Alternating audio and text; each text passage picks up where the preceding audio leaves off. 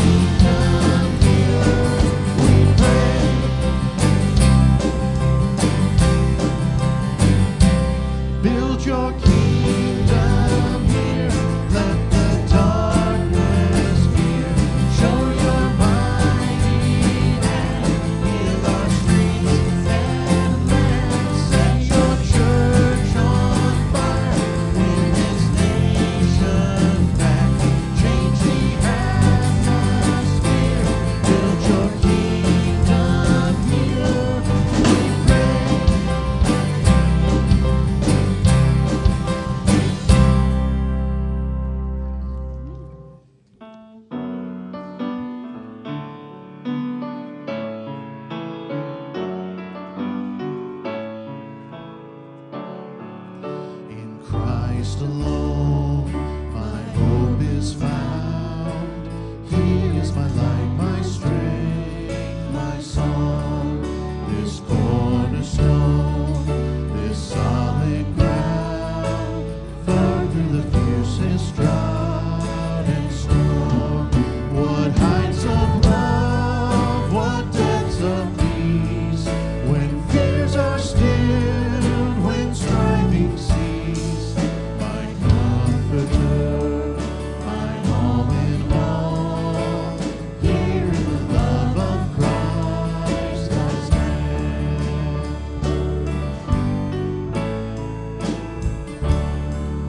In Christ alone, who took on flesh, fullness of God in helpless babe, this gift of love and righteousness, scorned by the ones he came to save, till on that cross as Jesus died, the wrath of God was satisfied.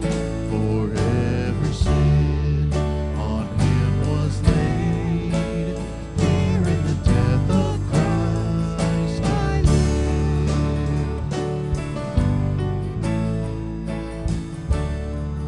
There in the ground his body lay, light of the world by darkness slain, then bursting forth in glorious day, up from the grave he rose again.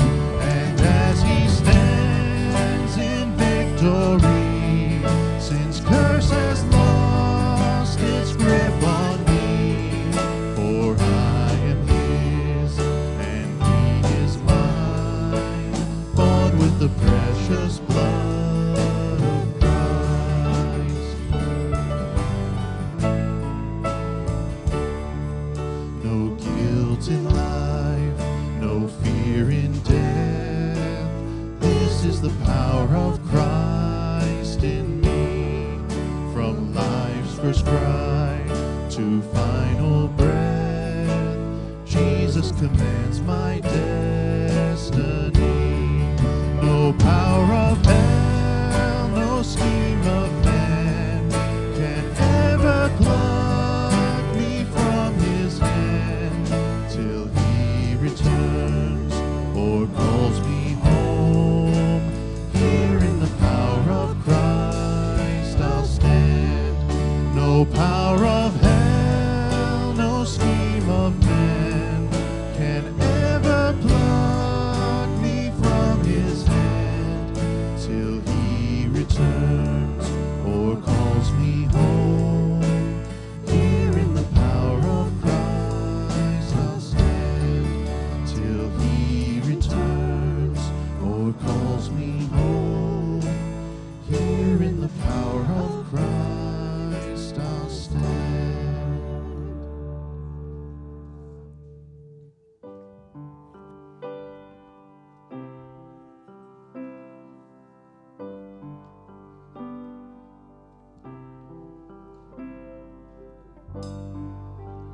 Are you hurting and broken within, overwhelmed by the weight of your sin? Jesus is calling. Have you come to the end of yourself? Do you thirst for a drink from the well? Jesus is calling.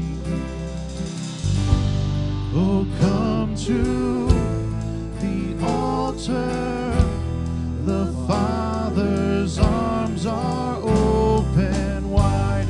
Forgiveness was bought with the precious blood of Jesus Christ.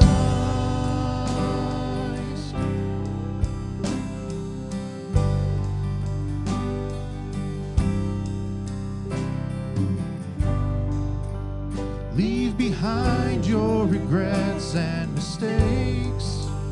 Come today, there's no reason to wait. Jesus is calling. Bring your sorrows and trade them for joy.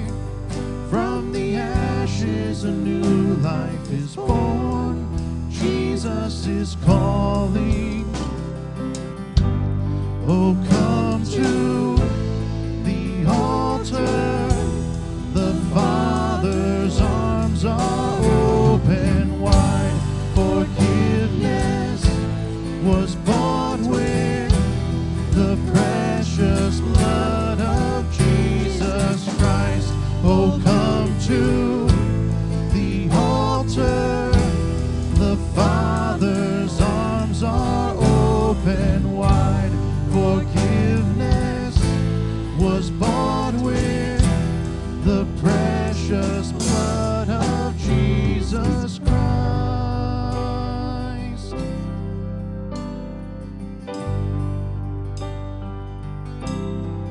Oh, what a Savior! Isn't He wonderful? Sing hallelujah! Christ is risen. Bow down before Him, for He is Lord of all. Sing hallelujah, Christ is risen. Oh, what a Savior! Isn't He wonderful? Sing hallelujah, Christ is risen. Bow down before Him, for He is Lord of all. Sing hallelujah, Christ is risen.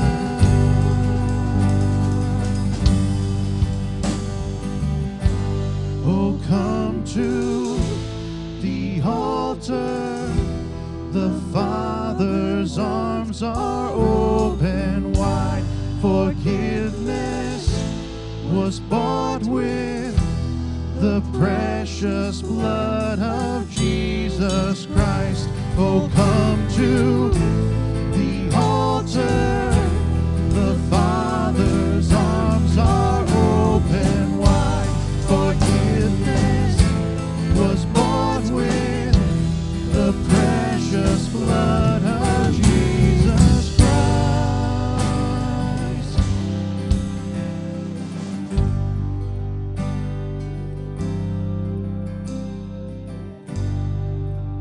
Bear your cross as you wait for the crown. Tell the world of the treasure you found.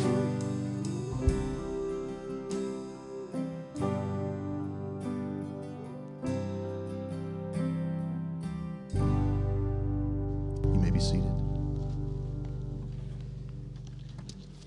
One of the things I love about that song is it's such a beautiful reminder that gone are the days, I hope, where you don't come to the altar out of fear that someone is going to be sitting in the chairs thinking, oh, what's going on?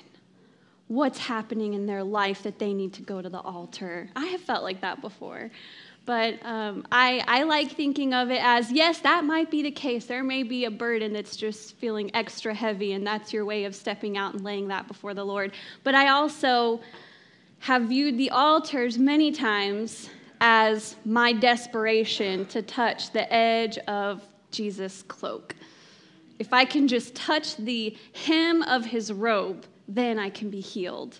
And so there are times where I just can't. I'm overcome with a burden to just reach out in hopes that he will meet me there. And so sometimes that's what that is. So whatever it is for you, just know that they are here. The altars are here, and they shouldn't be a place of shame or guilt or feeling like something is horribly, terribly wrong. But it can be just a special meeting place between you and the Lord. And it can be your way of stepping out saying, God, I'm desperate for more of you. Would you please meet me here? So always keep that in mind. But certainly as we pray together once more this morning, let's pray. Lord Jesus, we thank you for your mercy and your love and your grace that is here to meet us this morning. Lord, we thank you for how you are already moving in this place, and you were already moving before we ever walked in these doors. Lord, I thank you for the ways in which you meet each person right where they are. And I just pray, God, that you would continue to do that this morning. We know that here in this room are many different people from many walks of life, and they all come carrying different but heavy burdens. And Lord, the beauty of your majesty is that you know each and every one that is represented in this room today. And you know the ones that are not even here today. And so, Lord, with this confidence, knowing that you are a God that sees us and loves us and meets us where we are, it is with this confidence that we can bring these burdens before you. And as a collective body, we can stand together and pray, knowing and trusting that you hear us and that you meet us where we are. Lord, we just pray for those that are here this morning that are heavy-hearted, that are carrying burdens for their family members, for their friends, for their coworkers, for their neighbors. Lord, we pray for those who feel like they are carrying something unbearable. We remember that you invite us to dwell in your rest and your presence, for your yoke is easy and your burden is light. Thank you, God, that you carry our burdens. Thank you, God, that we can trust you with those, whatever they might be. Lord, I want to create space for you to speak whatever it is that you need to speak to our hearts this morning.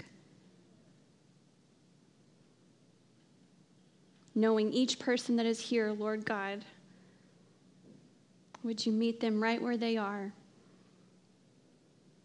And would you strengthen them?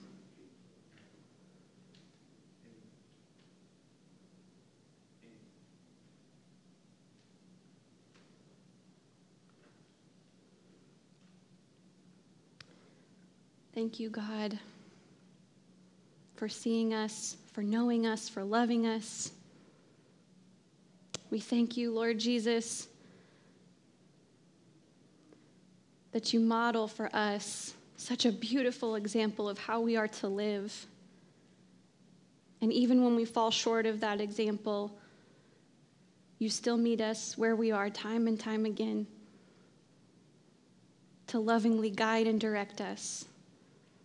And we thank you, Holy Spirit, that you are within us, that you strengthen us and you give us what we need to make it through each and every moment of each and every day, including this moment on this day. Lord God, we love you. We lift our praises to you. We pray that you would continue to guide us and speak to us through your word this morning that is for your people. May you be glorified. And it's in Jesus' name we pray. And everyone said, amen. Amen. Well, if you are wanting to open up your Bibles this morning or open up your Bible app on your phone, we are going to be in Luke chapter 5. It'll also be on the screen in a few moments when we read. We are continuing a summer series called The Art of Neighboring.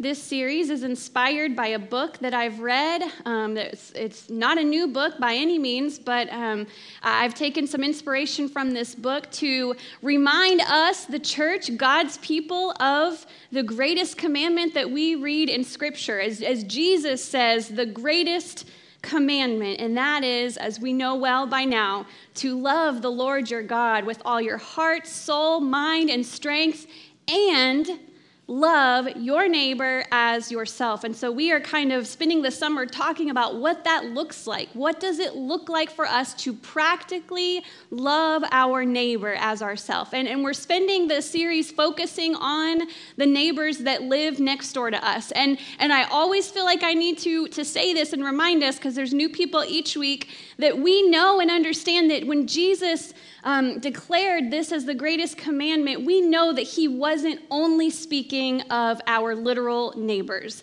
We know that our neighbor, in the way that Jesus used that word, means anyone and everyone that comes across our path. But we also recognize that in kind of broadly blanketing that statement or that commandment, we recognize that we may very well miss opportunities with the people that live right outside our doors, and we actually spend more time in proximity with them than almost anyone else. And so we recognize that what if we kind of focus on the command to love our literal neighbor, and that the Lord has something for us there? We spent the past few weeks talking about some obstacles that stand in our way when it comes to intentionally connecting with our neighbors. And we've talked about the obstacle of time and the obstacle of fear, and that these two things can work together and really keep us isolated from our neighbors, and they can keep us from stepping out and connecting with our neighbors. And so today I want to begin to unpack what it looks like for us to make these connections with our neighbors. I want to introduce some things to us to be thinking about as we are prayerfully considering stepping outside and connecting more intentionally with our neighbors. And I want to pause and just check in with you this morning. How is it going with your block map? Remember this block map that I gave you about a month ago. And if you are new here today, or if you want to take one of these home today, there are some out in the foyer. Please feel free to take one. But how's it going? This is just a mental check-in this morning. How is that going? Are you filling that map up with the names of your neighbors? Are you filling that map up with the stories of your neighbors as you get to know them a little bit better? And if not, this is a gracious reminder. Just keep it in mind. Just keep that at the front of your mind. Keep it on your fridge. This is not a moment of shame if it's still empty. If yours still looks just like this one and it's empty, that's okay. Just keep praying about that and asking the Lord to help you. But how's it going? Are you able to write the names of your neighbors down? Are you able to write their stories down? And I want to remind you that the goal of this map is to move us from being strangers with our neighbors and not knowing a single thing about them, moving us from stranger to acquaintance, learning their names, learning a little bit about them, and then moving us from acquaintance to a relationship. We want to know them because they probably want to be known. Don't you want to be known? Don't you want to be seen? I know you do, I do, and so we have to know that our neighbors want to be seen and known, and so this is a way we can intentionally make an effort to know them, know their story, and establish a relationship of some kind. But here's what I want to remind you of this morning. The goal is to establish relationships, but to establish relationships with your neighbors, you're going to need to prepare to share your space with your neighbors. You're going to need to be prepared to meet them in their space at times. And I want to remind you this morning that while this will look different for everyone, intentionally connecting with our neighbors and establishing relationships with our neighbors is going to at some point get messy. It's going to get messy. And this certainly does not only apply to our neighbors, but any relationship we know can get a little messy. So whether it's your actual neighbors or your coworkers or your classmates or your friends or your family, it won't always look messy, but at times it's going to be a little bit messy. The question is, how messy are you willing to get? How messy are you willing to get? And I ask that question because Jesus got himself into some messes as he was trying to connect with people. And as he was trying to establish relationships with people, he got a little messy. And it got a little confrontational as we are going to read in this passage this morning. And so I want to invite you, if you're able to stand for the reading of God's word from Luke chapter 5, verses 27 through 32. Luke records, after this, Jesus went out and he saw a tax collector by the name of Levi sitting at his tax booth. Follow me, Jesus said to him. And Levi got up, left everything, and followed him. Then Levi held a great banquet for Jesus at his house, and a large crowd of tax collectors and others were eating with them. But the Pharisees and the teachers of the law who belonged to their sect complained to his disciples, "Why do you eat and drink with tax collectors and sinners?" Jesus answered them, "It is not the healthy who need a doctor, but the sick. I have not come to call the righteous, but sinners to repentance." This is the word of the Lord this morning. Thanks be to God. You may be seated. So in this passage, Jesus gets himself into a little bit of a mess. It's a little bit of a confrontational situation.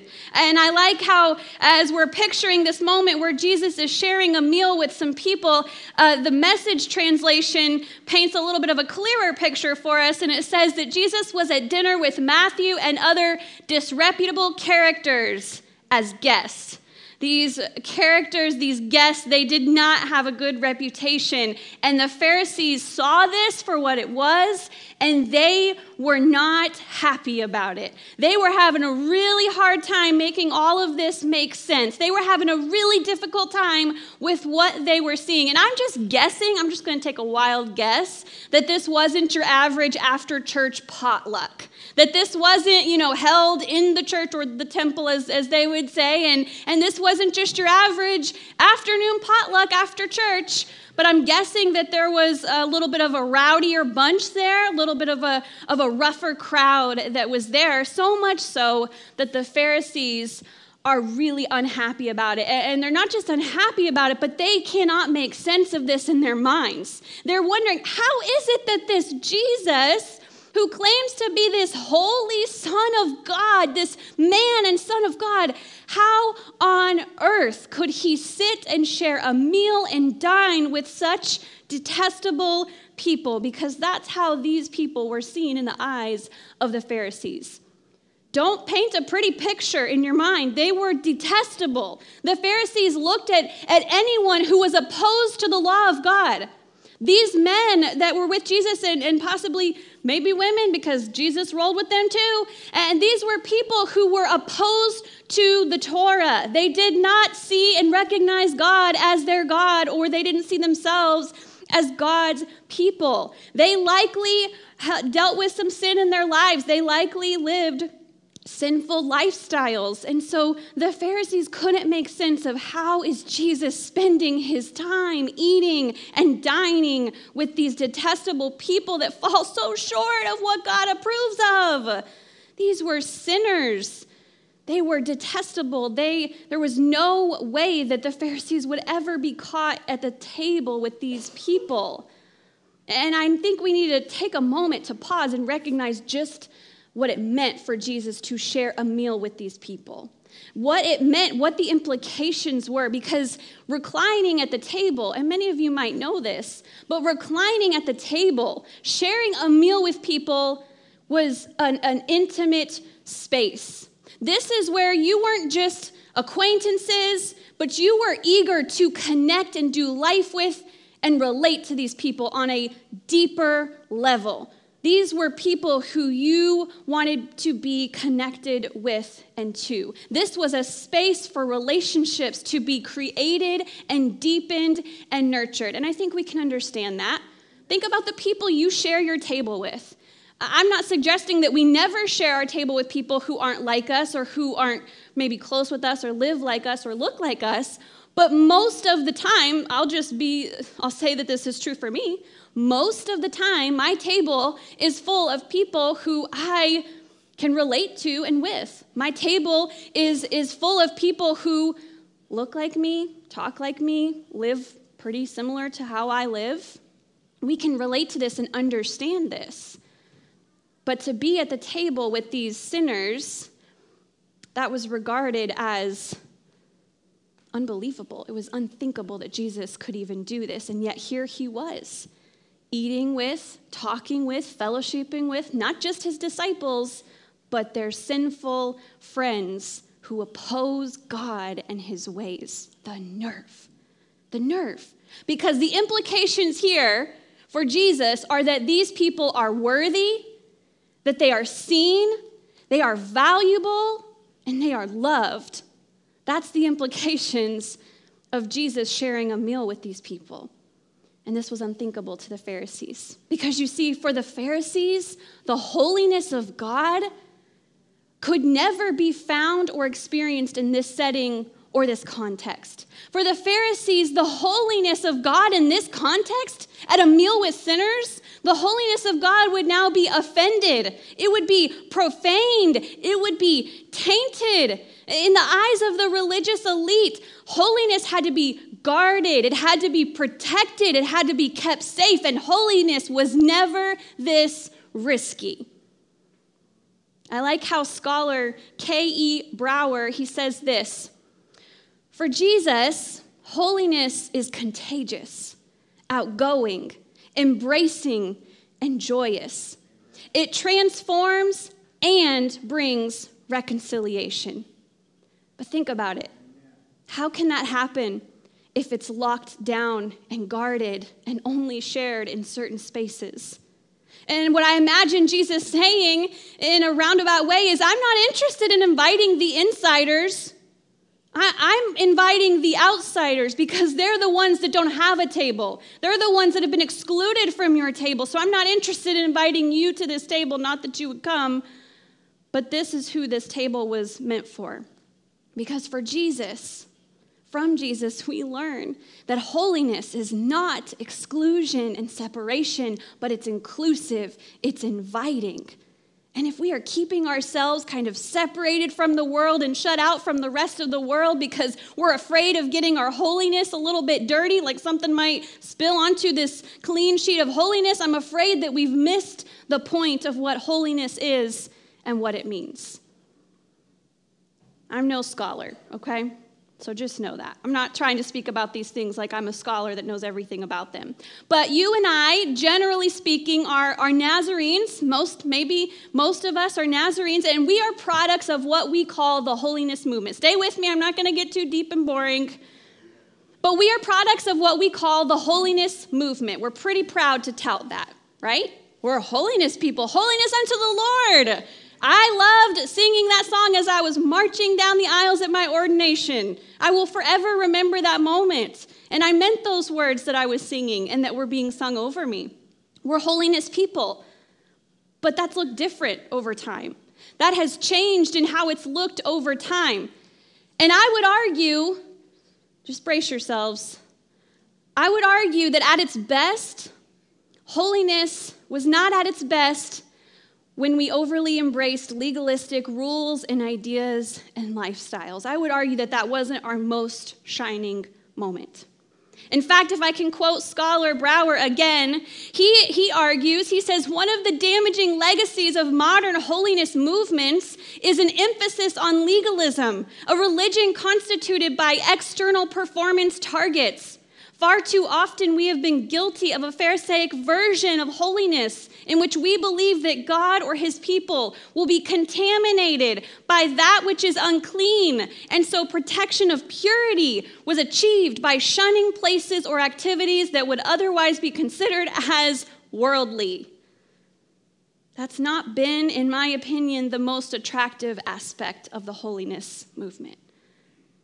However, when I think we looked our very best, when I think we looked the most like Jesus, is when our theological forefathers and mothers, when we poured out into the streets to meet the marginalized, the broken, the poor, and the oppressed where they were, in the middle of their mess, in the middle of their lives that were literally falling apart in and outside of their homes. And you couldn't go anywhere without seeing this mess of a life, whether it was from drugs or gambling or alcohol, whatever it was.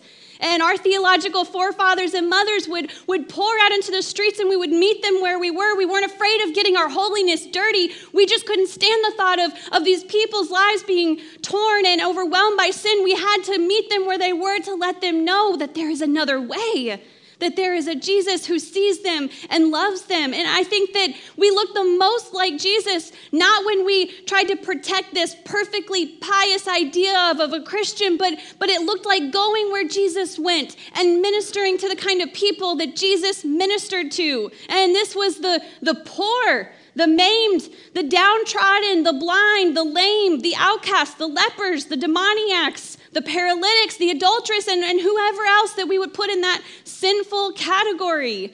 These people weren't found inside the temple because they were excluded from the temple. They're often not found in our churches because whether we don't just advertise that they're excluded, but in a way they kind of are. And so they weren't found in the temple or in the churches because they were excluded, and therefore Jesus had to go meet them where they were. They couldn't find him in the temple. So Jesus had to go find them where they were. And if that meant reclining at their table and sitting at their party, doing who knows what, or watching who knows what unfold, if that's what it meant for Jesus, then that's where he would be. That's where he would be found.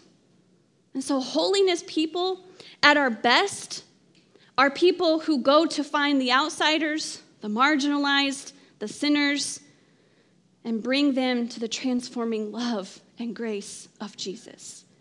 Speaking of the holiness movement, let's continue for just a moment.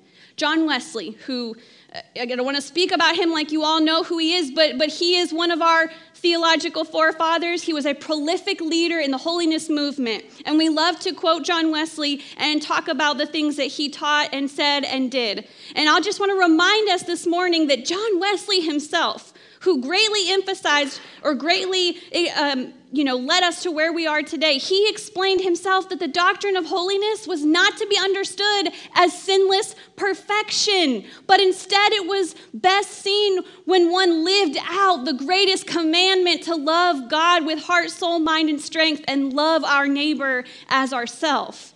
Isn't that an interesting connection? See, for the Pharisees, just a reminder, for the Pharisees, holiness was personal. It was pious, and it made themselves look good. It needed to be fiercely protected. The better they protected it, the better they were looking. But for Jesus, and so it should be for us, holiness must never be individualistic, and it should never be isolated, but it should be lived out, because at its best, holiness is corporate and it's relational. Author Bill Wiseman says, isolated individuals, example the Pharisees, can only selfishly love themselves, and that is the very nature of sin. So it's almost as if we could argue that the Pharisees, in isolating themselves because they were worried about their holiness and what might happen to it, in isolating themselves, they too may have been sinning. The very ones that were criticizing Jesus for being with sinners may have been sinning against God and were therefore no better than Jesus' new friends, right? Friends, the response to a saved life by Christ should always result in an open table with Jesus and our lost neighbors. The response to a saved life by Christ should always result in an open table with Jesus and our lost coworkers. The response to a saved life by Christ should always result in an open table with Jesus and our lost friends, our lost classmates, our lost family. But the problem is that we, like the Pharisees, we too can be concerned with protecting our personal piety and holiness, afraid that our neighbor's sinful lifestyle might somehow stain my holiness. And in doing so, we isolate and we stay separate from the world. But it appears that Jesus shows us a different way. Jesus, and I think knowing that his heavenly Father would be in him, would guide him, would fill him, would sustain him, so much so that he didn't have to worry about something happening to his holiness, because I think Jesus would consider his holiness, rather than the sin of others, to be viewed as what was contagious. And for those of you this morning who might be worried about the appearances of sinful behaviors being condoned in all of this, I see you. I've been where you are. I find myself in that tension. But I just want to remind us this morning what Jesus says. He says, I have come not to call the righteous, but sinners to repentance. Hear this. Repentance is always the goal. Always. Repentance means a turned life away from the grips of sin, living in the fullness of Christ. So if that's what repentance is, yes, repentance is always and will always and must always be the goal, but it should never be required in advance. Because if it's required in advance before fellowship, before relationship, before connection, then I'm afraid our mission field just got a lot smaller, and so did our God. I'm here to remind you this morning that not all of your neighbors are going to be cleaned up and easy to be around. It's probably going to make you a little uncomfortable at times. But I'm also here to remind myself that I haven't always been cleaned up and easy to be around. And yet, Jesus, in his loving kindness and mercy, met me where I was, stepped in, pulled up a seat for me at his table, and was willing to move into our messy neighborhoods and to model for us what it looked like to have the Holy Spirit of God living within, changing us from the inside out. He met us, you and I, in our brokenness. He didn't wait until we were clean and had it all together, but instead he met us where we were, and he offered us a full, abundant life. But I have to remind us that he didn't just do that so we could stay gathered in our holy, protected huddles away from the world, but instead so that we can be faithfully present in the world, in our neighborhoods, in our workplaces, in our homes, in our schools, knowing and loving people right where they are, pointing them to Jesus, who loves them more than we ever could, who can take their old life, offer them redemption, offer them a new life and a new heart. I want to invite you guys to do something with me. I want you all to close your eyes for a moment. Just close your eyes right where you are. We're going to go through a little exercise. Don't be scared. You don't have to do anything. Close your eyes. I want you to imagine for a moment that you are a first century disciple. And I want you to imagine, put yourself in this setting. You're a first century disciple, and Jesus has just involved you into table fellowship with notorious sinners. Imagine it, picture it. You're at this table, and Jesus has you feasting and reclining and conversing with people that could literally ruin your reputation. Can you picture it? Keep your eyes closed. As the disciples walk with Jesus, as you, a first century disciple, walk with Jesus, you look around and you find yourself at this rough, noisy party with rough, noisy people.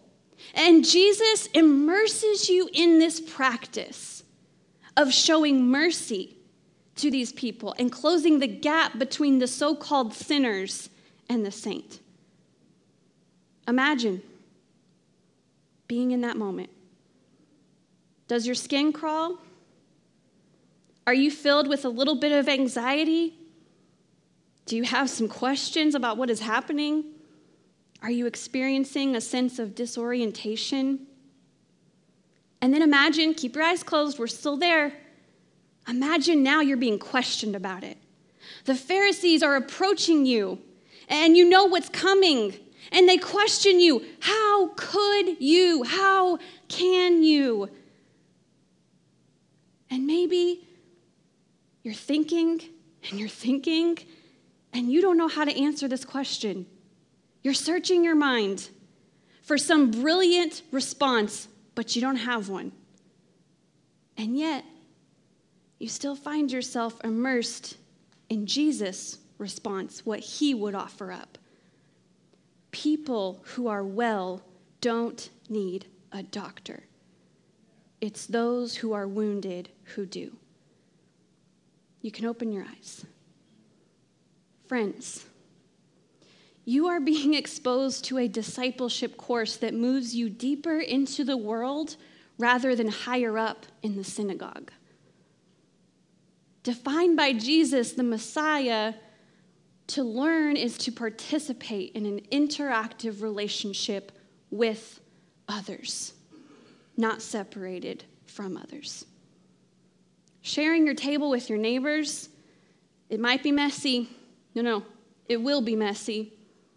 It might offend someone, but it's where Jesus would be if he were on this earth today. I want to invite the praise team to come back up this morning. And as they do, I want to remind us, because we're all in this together, and I live in this tension too. I'm not separated from it. I'm very aware of it.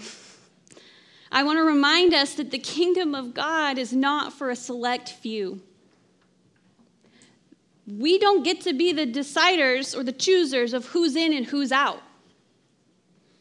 We all need to hear that this morning. I don't choose who's in and who's out. We don't choose who's in and who's out. The kingdom of God is not for just the people in this room or in other church buildings across the state and the country and the world. But instead, everyone is invited. And Jesus will continue to disrupt our comfortability, and he will continue to make space for even those whom we exclude from our tables. And our great God, I pray that he continues to disrupt our comfortability, making room for those who we deem as unworthy. I hope so, because he made room for me. As Paul would say, I'm the worst offender. The Apostle Paul, who, in case you forgot, hunted down and killed Christians in the name of Yahweh, was invited to the table. I'm the worst offender, and yet Jesus invited me, pulled up a chair for me. Through Jesus, the circle was widened, and it's still being widened today. Jesus will pull up chair after chair after chair after chair until everyone who is called outsider knows that they are welcome at his table. So I have 2 questions for you this morning. My first question is, what are we doing to make sure that others know they are invited and included at our table? Another way of asking that question might be, what are the ways God would have his church, you and I, unconditionally love and be with those who some would deem as unclean or defiling today? I hope that you will pray about that in these next few moments and truly seek God and ask him how we can do better. May it be so with us. My second question for you this morning: do you know that you are loved and welcomed and invited to this table? It doesn't matter where you've been, what you've done, where you're at right now. Jesus pulls up a chair for you and makes space for you at his table. Would you respond like Matthew responded? Levi, Matthew, same person. I can't help but picture that moment. Imagine Matthew, I know I'm going on forever, but just imagine for a moment. Imagine Matthew, a despised tax collector, an awful person in the eyes of society around him. I imagine that he watched Jesus and saw and knew of Jesus before Jesus came up and said, "Follow me." I have to know that Matthew was already watching him. He was already paying attention. And I have to imagine that Matthew imagined to himself, what must it be like to follow Jesus? Oh man, I'm such a mess. I could never follow Jesus. I'm despised. Society calls me gross and awful and horrible and sinful. I could never. And then Jesus walks up to him and says, "Hey, Matthew, come follow me." Of course, he abandons everything to follow Jesus. And of course, he throws a party so that his friends would have the opportunity to abandon everything and follow Jesus, right? Of course. That seems only natural. So do you know that you're welcome to the table today, and will you too abandon everything, leave it all behind to follow the one who makes space for you? I invite you to consider these things, pray about these things, and if you must, come forward for these things this morning. Please stand and sing this song with us this morning.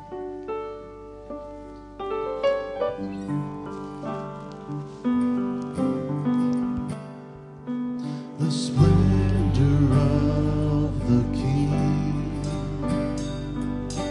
clothed in majesty, let all the earth rejoice, all the earth rejoice. He wraps himself in light, and darkness tries to hide, and trembles at his voice, and trembles at his voice. How great is our God? Sing with me, how great is our God? And all will see how great is our God.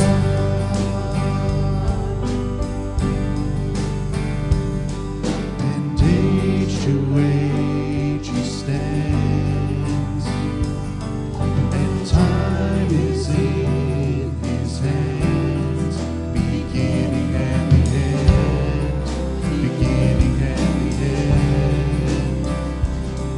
The Godhead three in one, Father, Spirit, Son, the Lion and the Lamb, the Lion and the Lamb. How great is our God?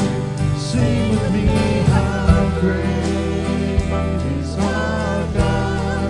And all will see how great is our God. Name above all names. Name above all names, worthy of all praise. My heart will sing, how great is our God.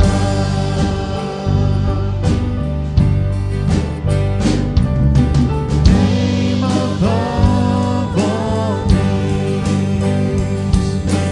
worthy of all praise. My heart will sing, how great is our God.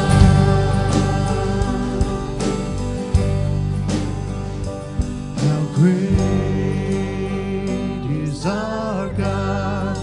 Sing with me, how great is our God? And all will see how great is our God. Sing that chorus one more time. How great is our God? Sing with me, how great is our God? And all will see how great is our God. You may be seated this morning.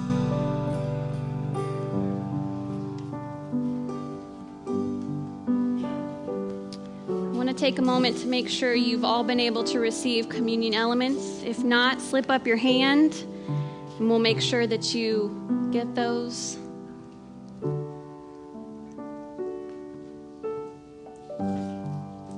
One of the beautiful things about this passage that we read this morning is this imagery of a banquet.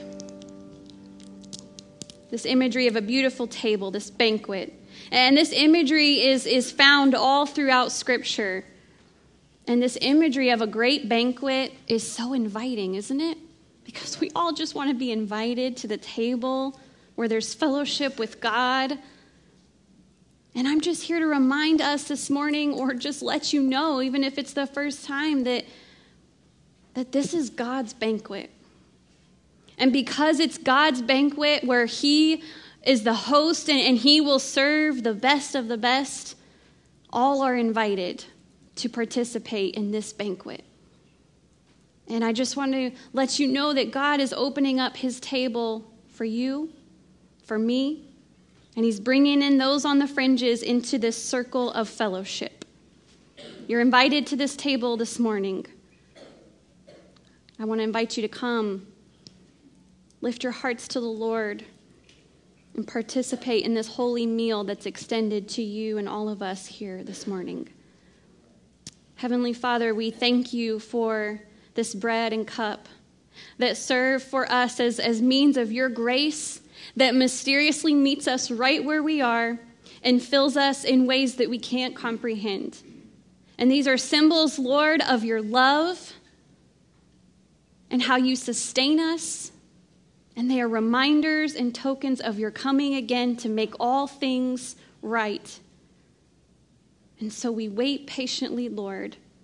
We empty ourselves and we invite you to fill us with more of your Holy Spirit so that we might bear your image to the world and to the lost ones all around us. Fill us in a way only you can, Lord Jesus. Amen. The Apostle Paul says in 1 Corinthians chapter 11 that on the night the Lord Jesus was betrayed, he took bread, and when he had given thanks, he broke it, and he said, "This is my body, which is for you. Do this in remembrance of me." And in the same way, after supper, he took the cup, and he said, "This cup is the new covenant in my blood. Do this, and whenever you drink it in remembrance of me. For whenever you eat this bread and drink this cup, you proclaim the Lord's death until he comes." And so with repentant and grateful hearts this morning, I invite you to take and eat and be thankful.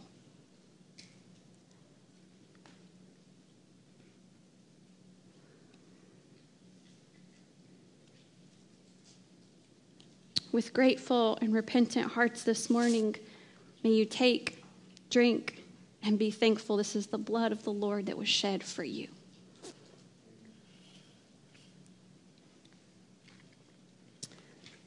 God, we thank you for your loving kindness and your mercy.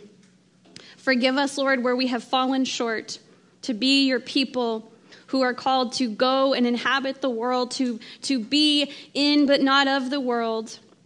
Lord, help us to have a renewed imagination for what it looks like to be your church in this world, lovingly connecting with people, meeting where they are, and pointing them to King Jesus.